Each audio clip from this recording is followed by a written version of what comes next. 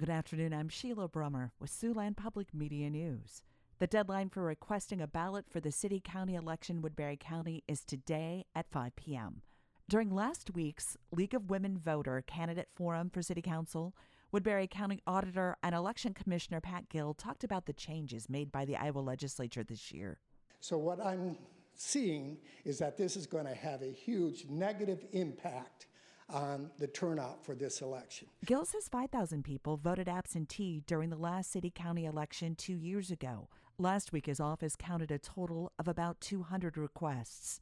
He predicts instead of the record turnout of 25% in 2019, the level this time might be 10 to 15%. Gill believes disabled voters who usually rely on absentee voting will be the most impacted. And there is a new requirement for returning absentee ballots as well. Now they have to be in our hands by 8 o'clock on election day in order for them to be counted.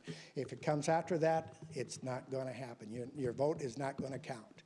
That's unfortunate. Early voting in person is available at the Woodbury County Courthouse from 8 a.m. until 4:30 p.m. until the day before the election. Some extended hours will come as well. Gill recently sent all registered voters in Woodbury County a flyer detailing the election changes.